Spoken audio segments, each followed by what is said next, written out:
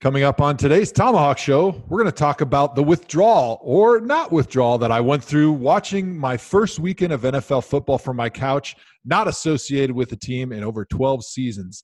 We're going to cover all the biggest storylines from a wild week one in the NFL, including the crazy game in Green Bay where Aaron Rodgers did his best Jesus Christ impression and resurrected himself from the dead, came back, led his team to a victory against the Bears, against all odds. And of course, the freaking tie that happened in Cleveland with the Browns and the Steelers and all the young QBs that are trying to take the league by storm.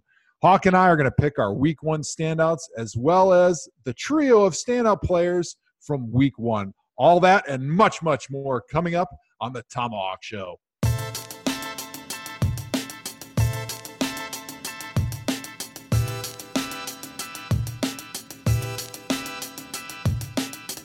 Welcome to the ThomaHawk Show, presented by Uninterrupted. I am Andrew Hawkins, joined as always by my co-host, 30-year NFL veteran, 27-time Pro Bowler, 4-time Super Bowl winner, Joe Thomas, as well as my guy, NFD, like always.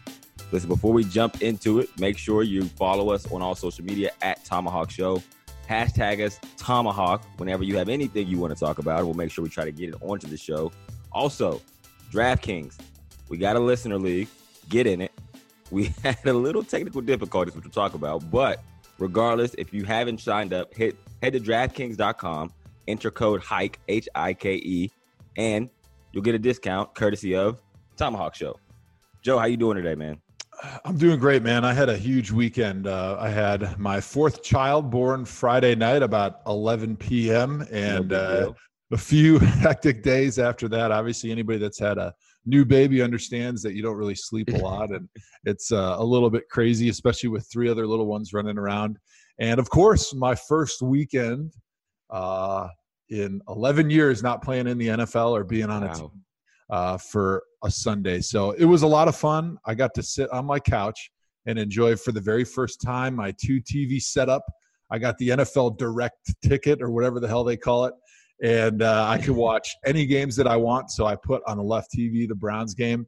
And then on the right TV, I watched the Patriots versus the Texans. And it was a lot of fun. I sat there on my couch by myself for the most part and watched the games, took some notes, did some live tweeting, did some recaps, threw them up on my Twitter page, and generally had an awesome, fun weekend watching pro football. You seem like a lost puppy, if I must say so myself. When I was watching you live on social media, you seemed like a guy who had no idea what the hell to do with himself. Trust me, it was fun. It was great watching other people work.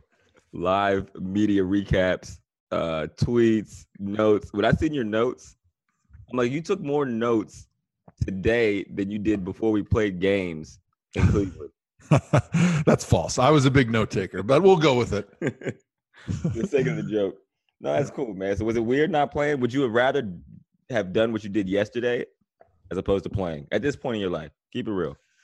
You know, at this point in my life, I just know where my body is, and I just know I can't do it anymore. I know I can't handle the practice. I can't handle the preparation. And even though the 3 hours of game day would be a lot of fun, I know that the second I walked off that field, I'd be in debilitating pain, and they'd probably be putting me in a wheelchair. So I think I'm very comfortable and I'm very accepting of the fact that I just can't play the NFL anymore. Can't handle the practice. You didn't practice the last 3 years of your career. Yeah, exactly. Well, that's the problem. I couldn't practice even less than no practices. So whatever that number is. But even though I tell you what, when I was watching the Browns game and the beginning of the game started, it was raining, it was nasty conditions, which is what I love playing. And unlike Hawk, I love the colder and the wetter, the better. You just see those fans and how lubed up everybody is and the excitement and pageantry around, especially week one. That was always a special week, an emotional week for me when I was playing. And I definitely missed being out there and being part of some successes. You know, that was a really good, close game in Cleveland. Obviously, it was a little bit back and forth. And then the way it ended in a tie was pretty crazy. But we'll talk about that a little bit later. But either way, I did miss it at the beginning, but I still had it in the back of my mind that, you know, I can't do this. So there was never any second thoughts about, did I make the right decision to retire? Yeah, I'm with you on that. This is obviously my second year not being there on opening day. And I can honestly say I was more excited this year than I was last year. Last year with opening day, I was kind of like, oh, man, thank God I'm not out there. Probably because your body is still feeling the effects of playing. This year, not that I wish that I was out there, but like you said, when the games were getting going, I forget what video it was, but it showed like a field angle of a player like getting juiced for a game. And I could feel like those emotions go through my body again. Yeah. And then when it was like late in the game. So for people who don't know, I have a radio show on ESPN. During game time, 1 to 5, we watch all the games, kind of go through everything, almost like a red zone for radio. When the Browns-Steelers game was coming down to the wire, I was so juiced out of my seat, jumping up, that I got in trouble by our producers multiple times. And like I had to have a conversation afterwards about how I had to be professional, had to be unbiased, because I was like literally jumping out of my seat, throwing shit across the studio. I didn't care, but I mean, this is what they sign up for. You could take a lion out the jungle, but you can't take the jungle out the lion. Am I right, Joe? Yeah, I feel you, man. You know, I played 11 years for the Browns, so clearly there's an understanding why I would be biased towards the Browns and how much I love the team and all the friends I still have there, and the friends even on the coaching staff and in the administration. You know, obviously there's a lot of love. But you played in a bunch of different places, including a long and illustrious career in New England. Yes. But for some reason, when you play in Cleveland, it just becomes a little bit a part of you, and it's a little bit more special than other places. And I'm not exactly sure why that is, because it's not just you; it's so many other guys that I've played with. But there's just something about, I think, the magic of the Browns and the history of that organization and that city, and how much they love their team, and you know how much passion they have for their pro football. I just feel like when guys play there, it's just a little bit different than playing in other places. I think it depends on the personality too, because I think, so I say two things. When guys come to Cleveland and people come there and expect to like turn it around, we're professional football players, we're competitors, we're like, man, we want to contribute to like being a part of something big. So you become really, really invested in it. Even when you leave, you like to think you helped put it on the right track, or you helped leave it in a better place than when you left. So you are connected to it. I tweeted a picture of my son watching the game, and it wasn't like my wife sent it to me. She like had to sit him down and have a talk with him because he's biting his nails. He's getting like visibly upset. You know, he's getting like, but he's so invested. Like he is like Cleveland through and through. And I think that connection also helps. Like, yeah, this, for whatever reason, like you said, I played all over the place, including the New England Patriots. But there's something about Cleveland, man, that just feels like home. Mm-hmm. Does your son feel that way about the Bengals too? Because you spent, 3 years in Cincinnati and 3 years with the Browns? Early on, he did.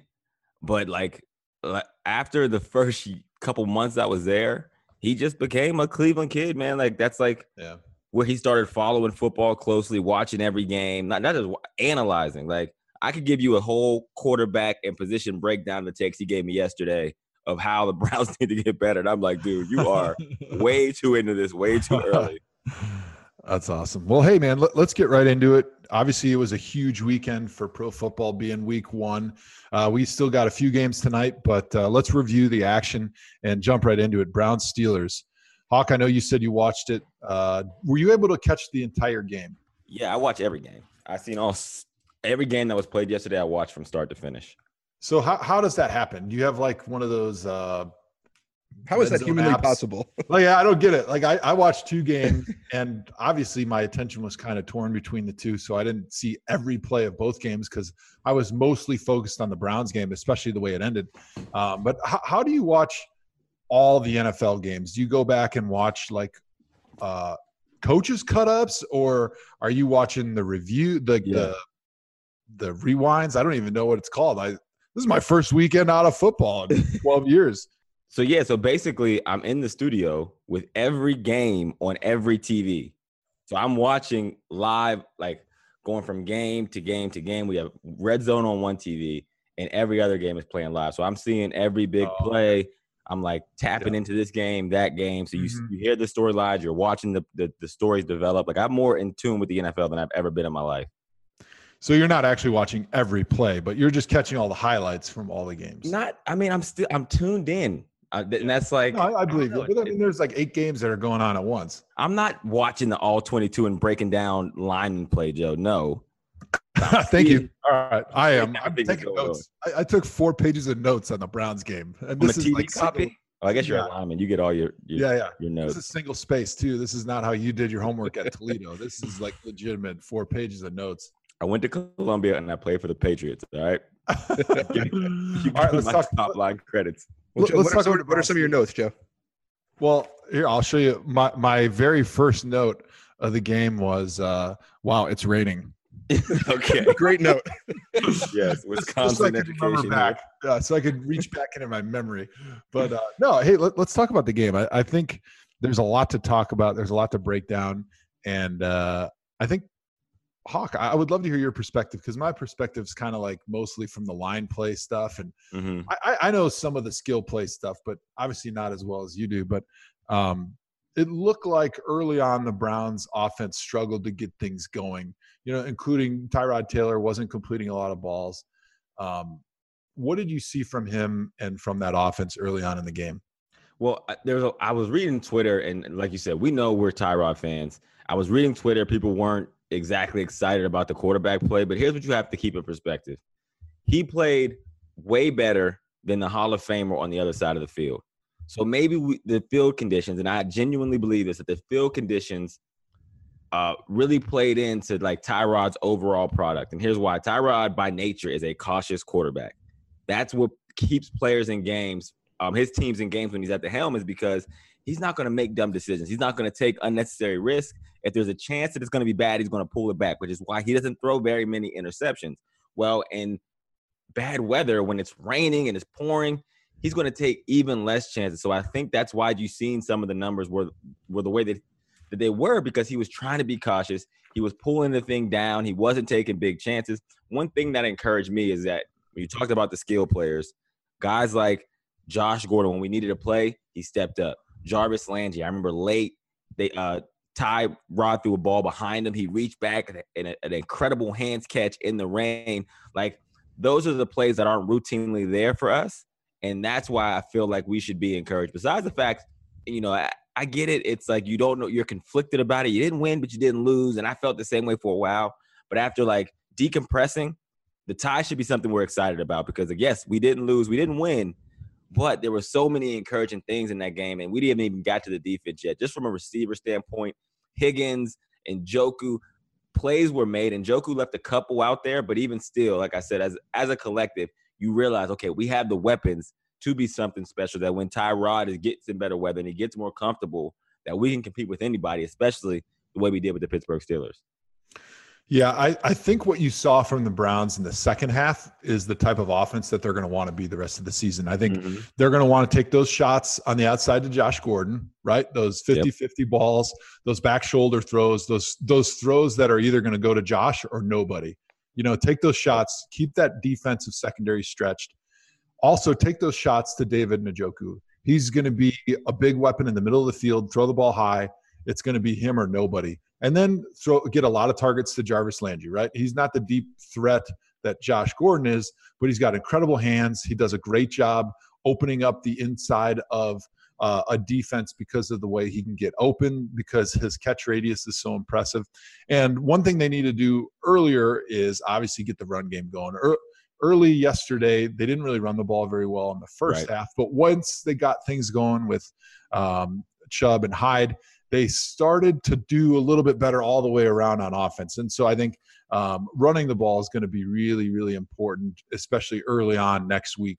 But I think what you saw from Tyrod is he's not going to throw those picks like you mentioned. But where he is really dangerous is running the football. Yes. Once he pulls the ball down and he starts running, that's something that a defense is going to have to start accounting for, especially in a close game. You can't let those opposing quarterbacks pick up a 3rd and 6 by running the football, a 3rd and 5, and so they're going to have to start playing them a little bit differently. That's why I think, you hear some of these announcers on TV and they're already trying to push like the Baker Mayfield. Oh, they should go to Baker Mayfield. Look at Tyrod Taylor's stats. He didn't have very good completion percentage. Well, yeah, pump the brakes. It was raining. Second of all, he's such a weapon pulling the ball and running it, that he's opening up things for the rest of the offense. But what were your takeaways from the Browns defense? I mean, they look legit, dude. That Defensive Player of the Year prediction by NFD looks better and better because Myles Garrett is a different kind of dude, man. He is a different kind of dude. Besides that, I mean, guys swarmed to the ball. They were around the ball when they needed to be. They created turnovers. Denzel Ward looking like an all-star pick. He looked awesome. They were incredible. There are some, without Le'Veon Bell, the Steelers' offense did look a little different. I mean, they were playing a lot of cover 2, it looked like, and I know with Le'Veon in there, I don't know if you'd be able to do that. Mm-hmm. But yeah, I mean, they look like they were gelling for a first opening day game. They're only going to get better from here, man. I thought the biggest surprise of the game for me was the Browns' pass coverage. Now, granted, it was raining, but I thought they did an excellent job on Antonio Brown. They did an excellent job, obviously, with the turnovers, the way they swarmed to the football in the secondary. I thought that was a huge improvement over last year, which I didn't think the Browns' pass defense was all that great last year. They had an unbelievably good run defense last year, but my biggest disappointment from the Browns this weekend from a defensive standpoint was early on, they really had a hard time fitting that run game. They let Connors from Pittsburgh get going way too early and way too often, and he had too many easy runs. It wasn't like you were seeing him bust through like tiny little holes. There was a lot of bigger holes, especially early on in that game for the Steelers to run through, and it looked like they fixed it in the second half, so it may have been like a game plan thing where they had a couple runs dialed up early on that the Browns weren't ready for, and they didn't really know how to fit it in the run game, especially with formation and personnel. But they did get it fixed, but it did hurt them early on because I think they had well over 100 yards rushing into the fourth quarter. What are some of the things that concerned you? For me, there was probably too many penalties, and also there might be too many chefs in the kitchen in the backfield. For the Browns? Yeah. I feel like and I get it's a good problem to have, but I would like to see one of those guys be able to kind of just take it by the horns and get the opportunity to get going and find the rhythm as we bounce in and out. I feel like we got to, and I get it was wet. We got to get Duke more involved in the passing game as well. But beyond that, the penalties to me was kind of a glaring thing. Yeah, obviously the penalties was an issue. I thought Desmond Harrison, it was his first NFL start, first real major action on any level. I mean, he played at Texas and then a small school, but for a rookie, undrafted guy to play in the first game of his NFL career against the Steelers at home, it's a very tough environment, and he did have 2 false starts early on in the game. And to me, that tells me that he was thinking about a lot of things, and then you just go on one. When you have a lot of things on your mind at the line of scrimmage, you, by instinct, just go on one. And it looked like Tyrod was doing a good job changing the snap count up, and that caused Desmond to jump a few times. But I thought overall Desmond had a really good game. He showed the reason why people said he could have been a top 5 pick if he didn't have the off-field issues. And you see why the coaching staff was comfortable putting him in the game, because he was extremely athletic. He did a great job against Bud Dupree. There was only a couple times when Bud was able to bull rush him a little bit. But other than that, he showed really good athleticism. And it didn't look like he had too many mental mistakes. He had a couple, and he had those early penalties.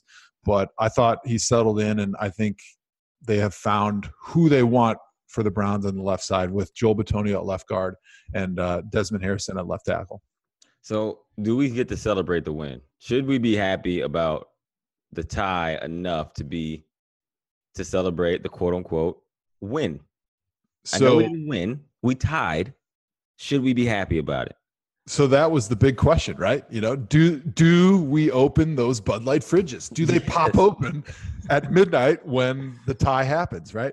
And I think, honestly, as I was feeling after the game, emotionally drained and upset and disappointed, I do not think you can celebrate a tie like that, especially the way it happened. I think maybe it would be a little differently if it was kind of a back-and-forth game and you drove down the field and you kicked a field goal to tie. Right? I think then you could walk out of that locker room and say, wow, I feel really good about ourselves. Yeah. But the way the defense got all those turnovers, marched down the field, were able to give you an opportunity to kick a field goal to win and then you get it blocked, it just leaves such a bad taste in your mouth that even though it was a tie, and I think at the beginning of the game, if you ask Browns fans, hey, if they tie the Steelers today, would you feel good about it? They would probably have said yes going into it. I think the way it happened at the end, both teams probably felt really salty because they both felt like they let one slip away by shooting themselves in the foot. You're an O-lineman, the block field goal in 30 seconds. Whose fault was it? So I posted this on my Twitter. I posted this on my Twitter right after the game. I haven't seen the coaches' cut-ups yet, and that's usually the only way you can tell exactly what happened, because a lot of times the TV copies don't give you an angle that's right down the line of scrimmage, so you can't tell exactly where the push was or if the defense was earlier. But I said there was 3 big factors that led to the field goal, right? The first, which is the conditions, right? Mm-hmm. It's raining. The ball's going to come out a little bit lower when it's wet like that. So you get a low kick, right? The second one was it looked like the Steelers got a little bit of an early jump on the ball. It looked like they may have been offsides. I'm not exactly sure. Obviously there's a referee that stands right there that looks down the line of scrimmage at the football, and he's going to call it if it was a little bit more than close. But sometimes in those situations when it's close, they just let them play because it's such a bang thing that you can't really tell unless you slow it down and go back. And so because the Steelers got such a good jump, probably offsides, what happened was then the left side of the Browns field goal protection was a little bit late out of their stance based on how soon the Steelers side of the ball got off the line of scrimmage. And so when they're a little bit late, they ended up giving up a little bit too much push. And so the combination of the low kick, the rain, the early jump that the Steelers got, and the push that was given up sort of from that left side, that 3 things put together, that's what happens. Those 3 things together, and then you get a block kick. This episode is brought to you by HP Plus. In a world full of smart devices, shouldn't your printer be smart too? It is with HP Plus. These printers know when they're running low, so you always get the ink you need delivered right when you need it. Plus, you save up to 50% on ink, so you can print whatever you want, as much as you want, anytime you want. Huh, that is pretty smart. Get 6 free months of instant ink when you choose HP Plus. Conditions apply. Visit hp.com/smart for details. Well, being a part of the ThomaHawk Show, people who are here just automatically become Browns fans because we talk about the Browns almost 24/7. So no face Nat, we're going to bring you in. What was it like in your first game as a Browns fan? Because I know you were invested. Yes, I was invested because thanks to you guys, I get to talk to you 24/7 pretty much. And all I hear about is the Browns. So let's get it straight first. I am a dedicated 49ers fan. I'm from the Bay Area. I've always been a Niners fan. Well, let me tell you this before. Let me stop you there and just let you know that our record is better than yours right now. Continue. Unfortunately, yes. I had to watch that game yesterday, which sucked. I mean, we couldn't keep the ball in our hands. But back to the Browns. It was definitely fun. I only caught the second half of the game, but it was interesting to watch. They definitely played scrappy. It was great seeing Josh Gordon back on the field. Yes. I mean, we've done at Uninterrupted, we've done some work with him, following his journey. So it was definitely cool to see him back and killing it. I mean, that catch was amazing. Jeez. Yeah, it was insane. Also, I think Jarvis Landry is a great addition to the team. And Joe, your boy, Myles Garrett, was killing it. Tell me this, Nat, were you ready for the emotional roller coaster that is being a Cleveland Browns fan? No, I mean, I wasn't. Well, technically, if I kind of got it, if you've been a Browns fan for a long time, you've had to deal with, suffering of some sort.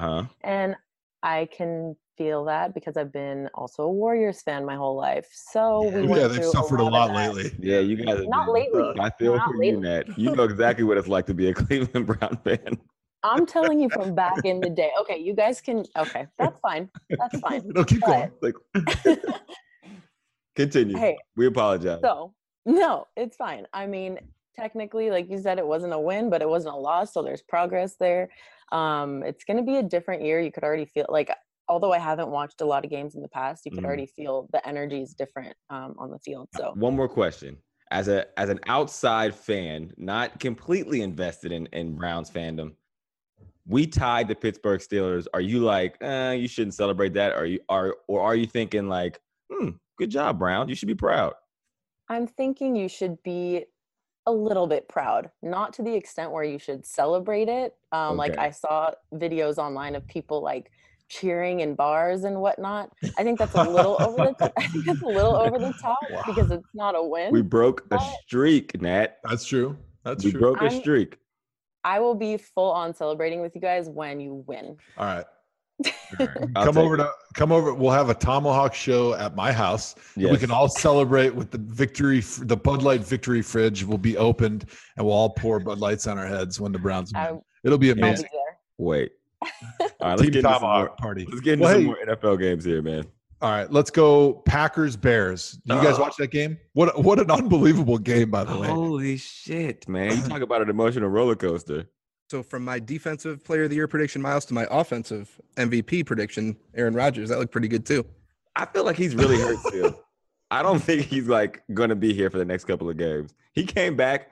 For anyone who lives under a rock and haven't seen any sports shows today, Aaron Rodgers gets hurt late in the second quarter. It looks bad, like he's torn ACL, and it's like, oh man, thank God you signed that huge contract because you're going to spend another year on the IR. He had like such a look of devastation that I know. I was telling everyone around me like I was a little expert, like, oh, I know that look. He's not coming back, man. This is all bad. Deshaun Kaiser era starts in Green Bay. The dude comes back and just brings him back from 20-0, like the other team wasn't even out there. Well, even the announcers were saying they shouldn't even risk putting him back in the game. Then he comes back and he wins the game.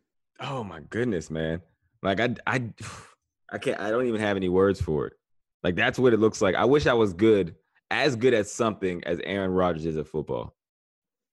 He's truly amazing, but here's my question that I'm going to pose to you guys. Here's my question I'm going to pose to you guys, right? We all know the talent that Aaron Rodgers is, right? We all know how great he is on the field, scoring touchdowns, bringing his team back. They're never out of it, right? But all right, think our generation. Out of all the greatest quarterbacks of our generation, let's say if you took the top 5 greatest quarterbacks of our generation, I'm going to say that Aaron Rodgers is the only one that hasn't learned how to protect himself.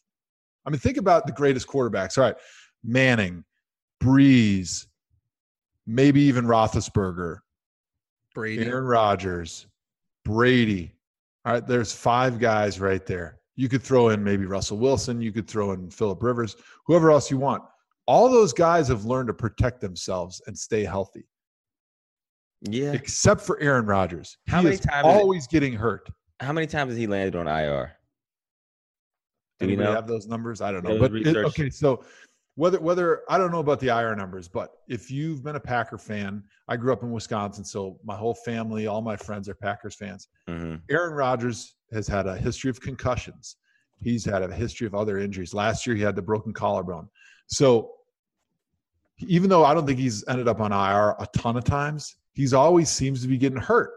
And here's my question to everybody, right? Is his legacy going to be tainted? Because, okay, Tom Brady, he's in a discussion of being the greatest football player of all time. Aaron Rodgers has that talent, and he could be in that discussion.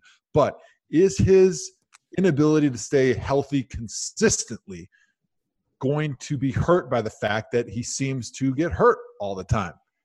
I don't know, man. He's just so much better than everybody else. I get what you're saying, and it makes a lot of sense because over time, if you're not available, what is it saying that durability is more important than ability, and availability is more important than ability. So I think overall, I mean, it's not going to hurt his legacy. It may hamper like the height he'd be able to reach, like if he'd be able to maximize his potential. But I mean, I think that's what makes him great. And even the way he got hurt, I mean, how do you protect yourself? You know who should be protecting him? The GM should make sure his O-line is good enough. Khalil Mack came in the first play. Like, he didn't play the first 2 plays. And it's funny because the announcers were like, hey, Khalil Mack's going to be on a pitch count. They're going to So the first then he had the greatest half in defensive history. The first play, somebody like Green Bay running back rushed for 12 yards. And they were like, okay, Khalil Mack, you're into the rest of the game. You good? Okay. But first play, he like bull rushes the tackle all the way into the quarterback. And it's like, okay, well, I get it's Khalil Mack, but at the same time, the best way to protect Aaron Rodgers is by getting him a good O-line. Joe, why do you think he's been injured so much? So I just looked. Out of the last 10 years, so once he became a starter, 8 of those 10 years, he has started at least 15 games. Who, Aaron Rodgers? Yeah. It's only 2 seasons where he hasn't started at least 15 games. So in last 10 years, he had the collarbone. Last year was and one. He started 7. A few years before that, he had all sorts of concussions. Are you sure that number's right? I feel like he was hurt more often than what you're saying. Nope, you're wrong. 2013, he started 9 games. But from 2008 on, he has started at least 15 games every year except 2. So if he had something this year where it was like, yo, you land on IR, then that becomes it's back-to-back years, yeah. But even 2 years where you missed. Oh, okay. But I don't know exactly what the numbers are. Not everyone can play every snap like you, Joe. You're totally destroying my point. But as a quarterback, so all right, as a premium quarterback, right, the best in the game, you should be able to be starting 16 games. Like, look at the Manning, the Breeze, the Brady. Those guys, they never, ever, ever got hurt. They were always there for their team. Brady ended the year on IR. 1 year out of what, 20? Drew Brees ended the year on IR. Yeah, in San Diego, not since he's been in New Orleans. Who else? And Manning? The Manning had 1 year when he had the neck thing. Manning was like, had no head for like 2 years. And then the 15 games could also play into when you clinch a playoff and they start somebody else week 16.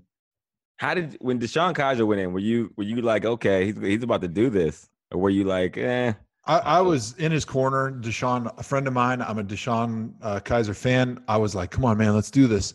And he didn't exactly play great. Exactly do this. He was in there. He moved the ball down the field, and then he started getting under a little bit of pressure, and he ran right into Khalil Mack. He didn't do a very good job feeling the pressure, and he coughed it up right away to Khalil Mack. But, he's still young. He's like 22 years old. Yeah. I'm sure he wasn't preparing to play much in that game, and to get thrown in there is a really difficult situation because the Bears, they have a really good defense, let's be honest. Is Aaron Rodgers the best quarterback in the league? I still think Tom Brady is the best quarterback in the league. And I'm gonna go back to my point. It's because he's available. He's not injured as much as Aaron Rodgers. All right, let's move on. We got the Saints and Bucks, just the way we doubted up. Ryan Fitzmagic. This is my call of the year. Did you call this game? Yeah, I said Tampa was going to be the worst team in the NFL, and the Saints were going to win the Super Bowl. Yeah. But then I prefaced it exactly right. Perfect. I would it be post-fisted if I said it after that? I post-fisted with it's actually opposite day, and I think the Saints are going to be the worst, and the Bucks will be the best. So Ryan Fitzmagic comes in, and he just throws for almost like 500 yards, 4 TDs, rushes for 1, and he looks like the Fitzmagic that stole money out in Buffalo. Like he's on the hunt again for somebody to overpay him. But they looked like damn good, man. I was like, well, the Saints defense, they had, to put it lightly, some holes. We'll say it like that. But the Bucks looked really, really good, specifically Ryan Fitzpatrick. Were you calling him Fitzmagic a second ago? Yeah, it's his nickname, Fitzmagic. Wow, I totally missed the boat on that one. Yeah, man. What are you doing? His new nickname, I said this on SportsCenter on Snap, his new nickname should be Ryan Fitz. Play good once every 3 years and trick a team into overpaying for your services. I think it's going to stick. So now that he had this great performance in week 1 for Tampa, how many more years in the NFL does this buy him? Because everybody knows, like, as a quarterback, all it takes is one good game, and then you get like 3 more years in the NFL out of it, no matter what happens the rest of the season. He'll if he wants to play 6 more years, he will. But the real question is he wasting his time? Could he be making more money by not playing? Because he's a Harvard grad. He's probably at this point getting in the way of like raising $1 million funds for companies that are shell companies. So he really could be really bringing the bank in if he just uses Harvard education. That's a fellow Ivy Leaguer. I feel like he's gonna. Yeah, right. As Ivy Leaguer, get out of here. your online associate's fake honorary degree that you got from Columbia. I still don't believe you. Columbia, the country. Yeah. Columbia College of Toledo. I think that's what it was. But yeah, obviously that was a bad call by me. I think Ryan Fitzmagic was pretty unbelievable. So is this Fitzpatrick's team now? That I raised that question. That's a legit question, because if he does this, let's say, how long is I think Jameis is suspended? He's out 3 games, right? 3 games. So if he does this for 3 games, there will be a genuine conversation of whether or not Ryan Fitzpatrick should be the quarterback. Well, if he does this for 3 games, it's his team the whole year for sure. I mean, that was pretty for sure. Jameis Winston was the top pick. I know, but that was an impressive outing. I mean, they beat the Saints in New Orleans, the team that was still is going to win the Super Bowl, and he threw for a ridiculous amount of yards. Here's an underrated take. Matt Ryan is the 5th best quarterback in the NFC South. 5th best? There's only 14. Yeah, exactly. Jameis and Ryan Fitzpatrick are now ahead of him. That's impressive. Matt Ryan, he did not look good on opening day, that's for sure. Oh, goodness. But, well, hey, let's jump to some other NFL news and notes. I think one thing that we should do is who was your best player of the game this weekend? Who gets that ThomaHawk crown for, hey, you were the best player in the NFL this week? I'm going with Tyreek Hill. And it's not because he's short. It's a little bit because he's short, but also he's a baller. The dude is probably the most electric player in the NFL. I've said this for 2 years. You can go back on my Twitter and fact check this. I think he is going to be one of the biggest names, if he's not already. Like, I think he's going to get to the point where we think of him as Antonio Brown, as, Todd Gurley, these like huge playmaking names, because he can do it all, dude. To watch the things he was doing, he just looks like he's at a different speed. In the NFL, that's incredible to do. My ThomaHawk crown goes to, and this is going to be an underrated one here. I'm sure you guys have not even watched one of this guy's plays yet. Trent Brown, left tackle for the New England Patriots. Hawk watched every play of every game. All right. I know. Every single play. No, I'm going to tell you, Trent Brown, he blew me away. And I made the mistake on Twitter, and I said he was a rookie. He's actually not a rookie. He's in his 4th year. We used to be teammates. That's my guy, Trent B. Yeah, Trent Beasy. He shut down Jadeveon Clowney. He played exceptional. He looked great. He played with great technique, great length. He was really stout. He gave Tom Brady tons of space and time in the pocket. And I thought that might be a tough matchup for him, because Jadeveon Clowney is really good. He's one of the premier pass rushers in the NFL. The Patriots drafted a guy in the 1st round this year to replace Nate Solder.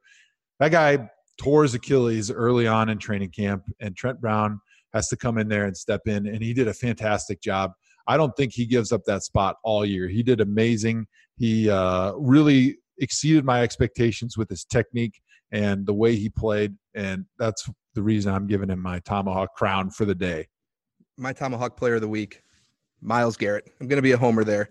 But yep, there you go. It was 21-7. The Browns are down 14 points in the 4th quarter, and the Steelers have the ball. And he almost single-handedly brought the Browns, back into the game. 2 forced fumbles, a huge sack on Roethlisberger, setting up lots of points for the Browns, and brought that game into overtime. But no, I agree with that. Myles Garrett, he was a beast, man. We said this earlier in the show. He's just like, you said the defensive player of the year. Not that I didn't believe it, but just the more you watch him, you realize man, this dude is a man amongst boys. And he was the number 1 pick for a level. That's rare to be that way. Hey, what about Deshaun Watson? Andrew Luck came back both from injury yesterday. What were your thoughts on those guys? So, like I mentioned, the Texans-Patriots game was that second game I had on while I was watching the Browns. So I got an opportunity to watch most of it. I thought Deshaun Watson early on looked a little bit rusty. He had a fumble on one of their RPOs. He overthrew a couple passes. He was missing a few targets, and he was forcing the ball to DeAndre Hopkins a few times. And when you play the Patriots defense is a game plan specific defensive scheme. So they're going to do something different every week based on what you do on offense to try to take away your strengths. So in the case of playing against the Texans, they were going to double cover DeAndre Hopkins all game and not let the ball go to him, because they knew he was the one guy that could beat him on defense. And so Deshaun Watson was not – he forced the ball a little bit too much early on into DeAndre Hopkins. And I thought from an offensive standpoint, they called way too many drop-back passes early on in the game. I thought that the Houston Texans and Deshaun Watson are more of a outside zone play action type offense, which would be what would fit Deshaun Watson better. I think Deshaun would be perfect in the scheme that Russell Wilson runs, in the Kyle Shanahan type scheme, where you're going to get that outside zone running game going and start throwing your play action passes off of it, where you got 1- and 2-man routes. I don't think the Houston Texans offensive line is good enough at pass protecting to be able to sit back there and let Deshaun Watson read the defense. Also, Deshaun Watson is not a guy with enough experience to be able to pick apart a defense, just drop back passing all game. He's not experienced enough to go quickly through the progressions and through the reads, getting the ball out on time and on the money. And also, he's a guy that's really athletic. He's got a long drop, so he gets really deep in the pocket, and that makes it extra difficult for an offensive line to block for. And they also do not have a very talented offensive line to start with. So I thought that early on in the game, the play calling was not best suited for Deshaun Watson. But in the second half, he settled down. He stopped forcing the ball to DeAndre Hopkins. They started getting the edge running game, the outside zone running game going. And then that opened up some of those play action passes. And they started having some effective plays against the Patriots. And I thought that was really good. And I think that's what we're going to see more of later on in the season from the Texans, because they're going to realize that Russell Wilson, Deshaun Watson, very similar. Don't make those guys just stand back there and throw the ball like they're Tom Brady, because they're not. They have different skill sets. I can tell that was the game you watched, because you just gave us a 4-minute take on Deshaun Watson's offensive line. Greatly appreciated, nonetheless. I think the drop back stuff was more of like them trying to protect his knee, which I get, and you're right, he's not that kind of player. I would be encouraged if I was Texans fans, because late in the game he showed that he was like a real quarterback in this league, because he started coming back on Tom Brady, and most guys just tucked their tail. We had some new quarterbacks in new places yesterday as well, one of which we did not predict that would look well, but Kirk Cousins actually played really, really good. Alex Smith looked good for the Washington Redskins, and Case Keenum got the W in Denver. Which one of those guys stood out to you? Well, I didn't think Kirk Cousins was going to have a great season. On my annual ThomaHawk quarterback ratings, he's kind of in the middle of the pack, but He got a huge contract, obviously, because quarterback's such an important position. So when they get to free agency, they're going to be making huge dollars. But I would say I'm going to eat my words and say Kirk Cousins, he played really well for the Vikings. He didn't have the numbers that some of these other quarterbacks did this weekend, but he played really well. He gave their team a chance to win. He was very efficient. And I think with the defense that the Vikings have, he doesn't have to throw for 500 yards, right? You just don't make the big mistake, throw for 250, have a high completion percentage, a couple touchdowns, and you're going to win more games than you lose. I was surprised the running game looked so well for reasons we won't discuss right now, but I did not expect their running game to be that efficient yesterday. And Dalvin Cook looked really well coming back from a knee injury. But yeah, you're right. I mean, the Vikings defense, man, they're so legit. And even 49ers fans, speaking specifically to you, No Face Nat, don't be sad. The Vikings defense is really, really good. So, of course, they're going to make your team look bad. Next week, if you suck, then you should be concerned. Also, my favorite part about the games yesterday, besides Joe, who was literally live tweeting anything that happened about football yesterday, also who was doing that was Des Bryant. And it was probably the best thing on the internet yesterday, because he's talking about places that should sign him. He's laughing at the Cowboys as their receivers look like they went to Columbia College at the University of wherever.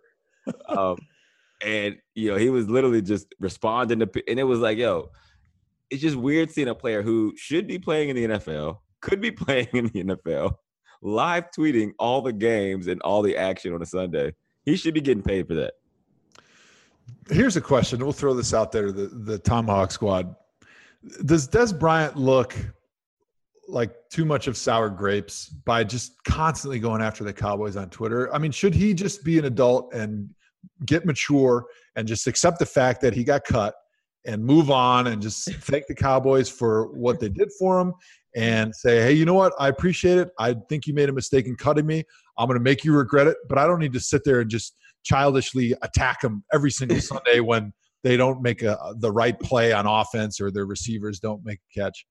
Was that a loaded question? I'm just asking. I'm just throwing it out there. Be an adult, be mature, and stop being childish. I wonder where you stand on this, Joe. I'm just asking. Has he crossed the line? I don't think he's crossed the line. I get what you're saying, and there is like some professionalism that should be taking place in there.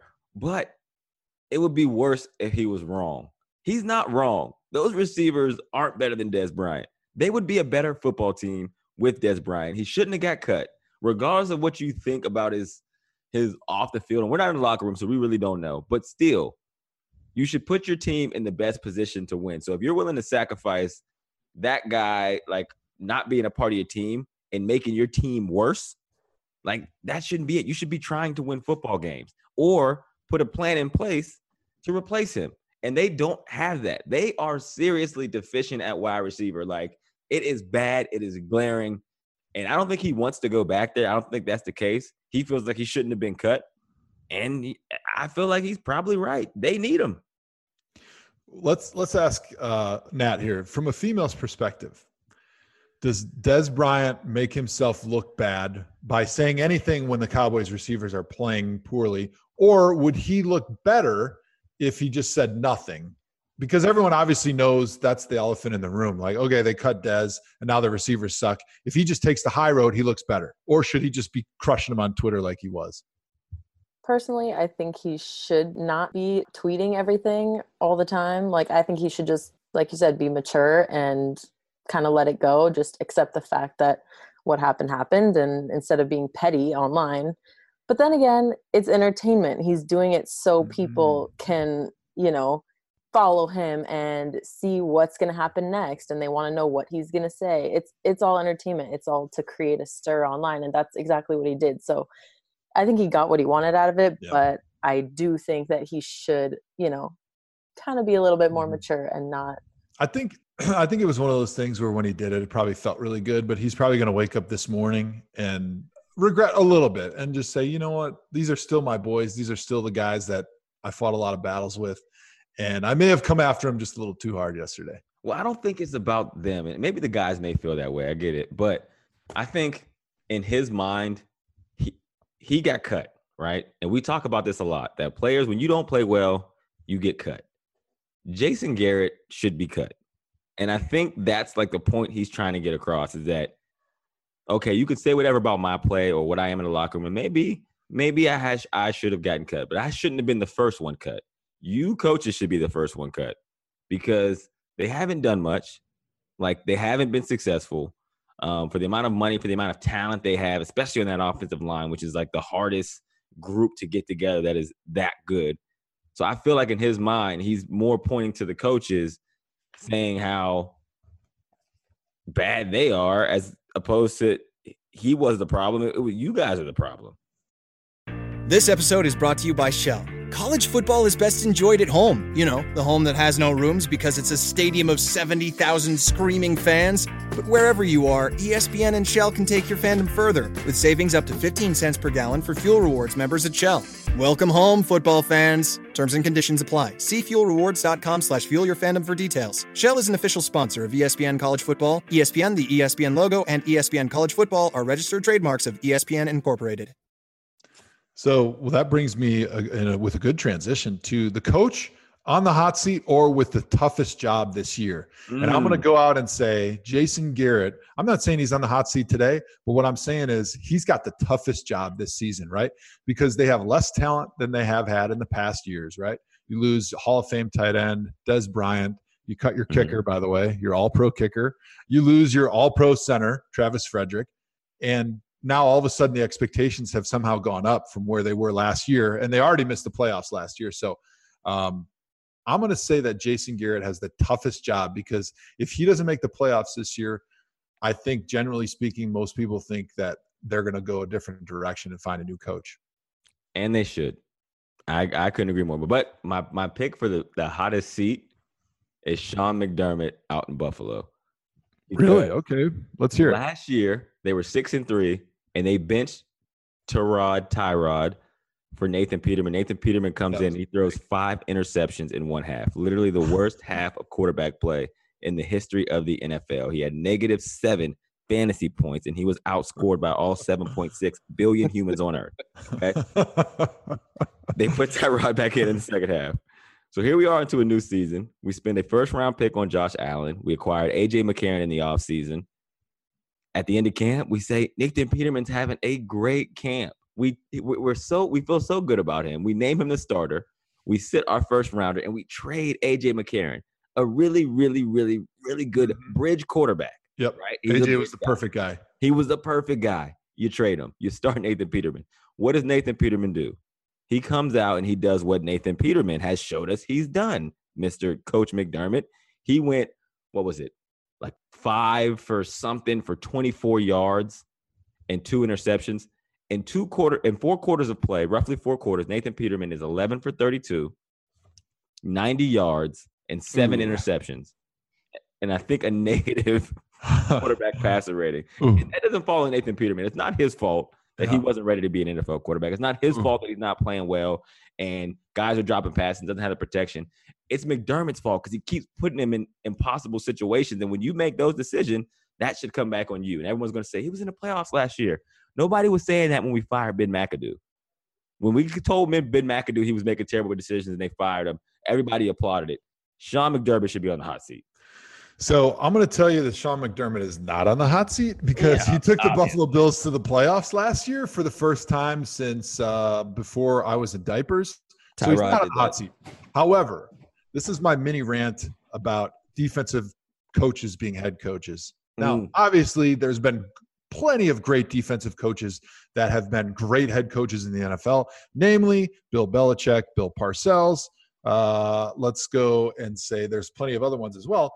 But so what I will say, if I can tell, those are 2 of the best ones, all right, of all time. But I will say one of the pitfalls of having a defensive coordinator as a head coach is that they are a little bit short-sighted, right? Because as a defensive player, you a lot of times you don't look at the big picture, right? They're all about like hustle and competition and toughness and be harder than the next guy, right? Whereas an offensive coach is much more cerebral. He's looking at the big picture. He's thinking down the line. He's thinking 4 or 5 plays down the line all the time. And a defensive coach is more about just being a badass, right? And so to me, I see Sean McDermott as a guy that just wants to be the badass. He wants to create competition everywhere, and every day is a competition. Every play is a competition. And instead of thinking long-term, what's the best interest of this organization and this team, a lot of times they're just thinking about, all right, who did the best job in this drill, and we're going to reward them right away. And so what I see is that, like last year with Tyrod, he benched Tyrod in the middle of a season where they were, what, you said 6-2? 6-3 at the time. 6-3, and you bench your starting quarterback for what? I'm not sure why, but in his mind, it was, we're going to send a message to the team that this is not good enough, and we're going to put the next guy in if you're not doing your job. And what happens, right? We saw the Nathan Peterman showing from last year, right? So then fast forward to this season, right? And I don't want to make this about Nathan Peterman. Hawk, I'm afraid you're getting death threats from his family already. He's a really good kid too. He really is a good kid. I don't really know anything about him as a quarterback other than his stat line. But like you said, this year you go ahead and you had the perfect bridge quarterback in A.J. McCarron, and you had the young guy in Josh Allen. You had the plan perfectly in place, right? But what do? You go into the season and you get rid of A.J. McCarron. That was a huge mistake. And you start Nathan Peterman over Josh Allen. If you're going to get rid of A.J. McCarron and say the future is now, just push Josh Allen in there. But if he's not ready, let him sit and play A.J. McCarron. Don't just go play the guy that looked good in your bag drill, that did a great job in the meeting, took the best notes, and you're going to reward the guy for that. I mean, let's play the guy that has the best chance to give our team the best chance to win for the whole season. Don't just be a tough guy. I agree, man. I think he's in the hot seat. You can say what you want. I feel like he has a bad track record for decision making. All right, here's my next one for you. What was the bigger offseason mistake? Cutting Dez Bryant or cutting your all-pro kicker? Now, for those of you that didn't watch the end of the Cowboys game, they had an opportunity to win the game, and their kicker missed it. Now, that wasn't exactly a verbatim what happened, but their kicker missed like a 30-yard field goal at some point in the second half that would have given an opportunity to win. And recently they got rid of Dan Bailey, one of the most accurate kickers of all time, and they replaced him with a young buck. I'm going to say for the Cowboys, I'm going to say Des Bryant. Because with Des Bryant, you're probably not in that situation. For like Dak Prescott, you need weapons, man. Like, not only that, it opens up your run game. Even if Des Bryant isn't what he used to be, he demands attention. He demands being game planned for, and that takes guys out of the box. That takes focus from the safety off of the run game to the receivers. It gives you whatever, but you don't have that. Guys are going to pack the box. They're going to make it really, really hard on Ezekiel Elliott in that offensive line. Guys aren't being real threats downfield, so the pass game isn't anything anybody's scared of. I think Des Bryant was the bigger mistake. I'm actually going to go on the other side of the coin there. I'm going to say Dan Bailey was the bigger mistake, because I think sometimes GMs, in this case Jerry Jones and Stephen Jones, you want to make the hard decision, right? You want to remove emotion from the situation as much as you can and make the analytical choice and say, you know what, we love this guy, but we think the guy behind him gives our team a better chance to win now, and it makes more sense for this team, and on down the line, right? What are the reasons? But with Dan Bailey, the reason they got rid of him is I'm not even sure why. It's not like he cost too much money. Like Des Bryant, his contract was clearly bigger than what his ability was at this point in his career. But like you mentioned, he still was a weapon, right? Okay, right. With Dan Bailey, why did you get rid of him? I can't name one reason why you would get rid of an all-pro kicker other than the fact that you think for some reason kickers don't have value.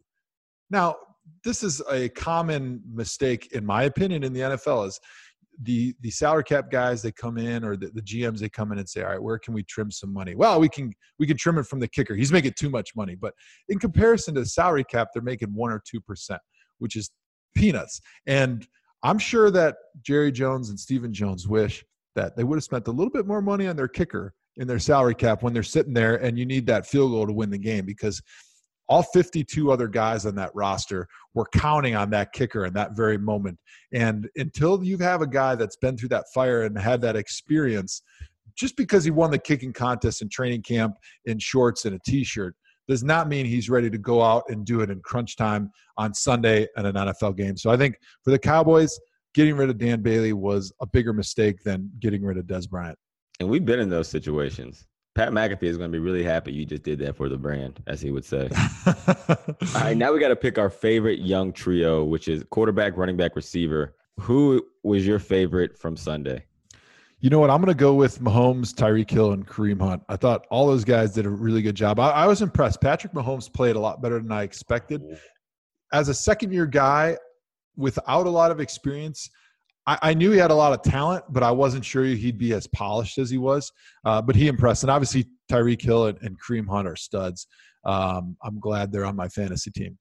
Yeah, and I said receiver, running back, quarterback, but we didn't have to keep it to that. We could have kept it to any three trio of playmakers for a team. But I also picked Mahomes, Tyreek Hill, and Kareem Hunt. Not Kareem Hunt because he went to Toledo. Not Tyreek Hill because he's a short receiver. Because they're both really good. And they remind me of myself. When I picked them to win the AFC this year, you guys both ridiculed me and laughed at me. And now they're the best trio in the NFL. I don't think they're the best trio. They were the most exciting yesterday, and they performed the best. I'll give them that. I still don't think they're going to go to the Super Bowl. But Mahomes did look like a dude. Firm, you spent some time with Mahomes. Tell us about the couple of days that you were with Mahomes and what you've seen from him. Yeah, well, we were just talking about he had a couple throws yesterday on the run where he just flicked it and it still went like 40 yards. And yeah, at a previous stop, I hung out with him for about 3 days while he was training for the combine. And so we were just like out on a field and like there was no defense obviously, but he was working on some play action stuff. And he, towards the end of one of the practices, he just dropped back and he was like, I think he literally said, watch this to people before he did it. And he like play faked, stopped, and then flicked it, and the ball went nearly 70 yards. And like I've never seen somebody do an athletic feat like that in person, and I didn't know what to do with myself. He also told us that pregame when he was at Texas Tech, he said that he could throw if he wanted to, he could throw the ball 80 yards. Like he could set and just throw it and go 80 yards, and he would try to do it in pregame, and he said he got to like 75. So that's ridiculous. His arm strength is crazy, but I think like what Joe said, just seeing how polished he was yesterday, more so than just like his ability to launch the ball miles in the air. That offense is going to be a lot of fun. He has like such a big arm. We had Cliff Kingsbury on in the spring, and Cliff has coached what is it? Case Keenum, Johnny Manziel, Baker Mayfield, Mahomes. And of all those, he was like, yo, Mahomes' arm, none of those guys could even come close to it. And yesterday, when you watched him with the weapons that he has, with the Travis Kelce's, the Tyreek Hills, the Kareem Hunts, you can see why people are so excited about him, because he has the arm. Like, he can literally make every throw. Everyone says that about quarterbacks, but he just looks different doing it. And you can tell he's like, his upside is crazy. The Chiefs won 38-28 over the Chargers. And I actually think the Chargers are going to be pretty good this season. Yeah. But let's give some credit to Andy Reid. He has always got his team ready at the beginning of the season. He does a great job. I was really impressed. As NFD clearly pointed out, he loves the Chiefs, and they exceeded my expectations this weekend. I love it, man. All right. Well, I think we pretty much covered a lot of the NFL. Not all of it, most of it. We might have some Q&A here. NFD, we got any Q&A? We'll have it next episode. And we'll also review our picks. All right. I'll give you a quick spoiler alert just from yesterday. Joe only picked 4 correct games. Hawk picked 6, and I picked 7. We still got games to go, though, right? 2 tonight, baby. And we gotta tally the rest of the ThomaHawk family staff to see who the winner and the leaderboards are. We got to check in on the DraftKings stuff too, because for some reason, Hawk, my lineup and your lineup got eliminated. It was probably because they were so good. They were in such a huge lead that I think Never Scored a TD went in and deleted our lineups. Exactly, because I remember I picked Ryan Fitzpatrick as my quarterback, and I had James Conner as my running back. I had Myles Garrett as my defense. So we'll figure out what happened with the technical difficulties. I think that does it for today's ThomaHawk. Appreciate everybody listening. Make sure you subscribe. Make sure you rate 5 stars. Follow us on social at ThomaHawk Show. Use the hashtag ThomaHawk to give us any Q&As, comments, or anything you got going. Tell all your family and friends about the best podcast on earth. Joe, any final thoughts? My final thoughts are that you shouldn't listen to whatever I say about the NFL, because clearly I'm wrong. I picked the Saints to win the Super Bowl and Tampa to be the worst. But if you're looking for a ringer, listen to what NFD says. If you're looking to bet on games, he seems to know what the hell he's talking about, because he's picking winners. All right, NFD, take us out like always. Joe Hawk yourself.